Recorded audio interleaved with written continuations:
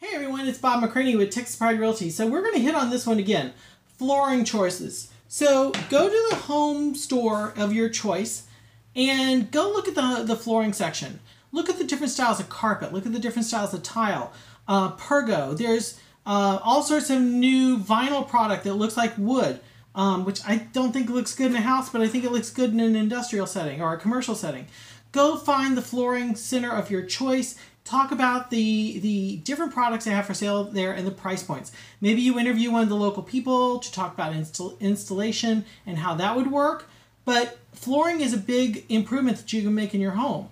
If you go to sell a home that has crappy carpet or bad flooring, you're not going to be able to sell it. So let's give them choices and let's have some video and some pictures so that as you're doing a listing presentation, you can give them some ideas. Bob McCranie, Texas Pride Realty. There'll be another Realty Idea of the Day posted tomorrow.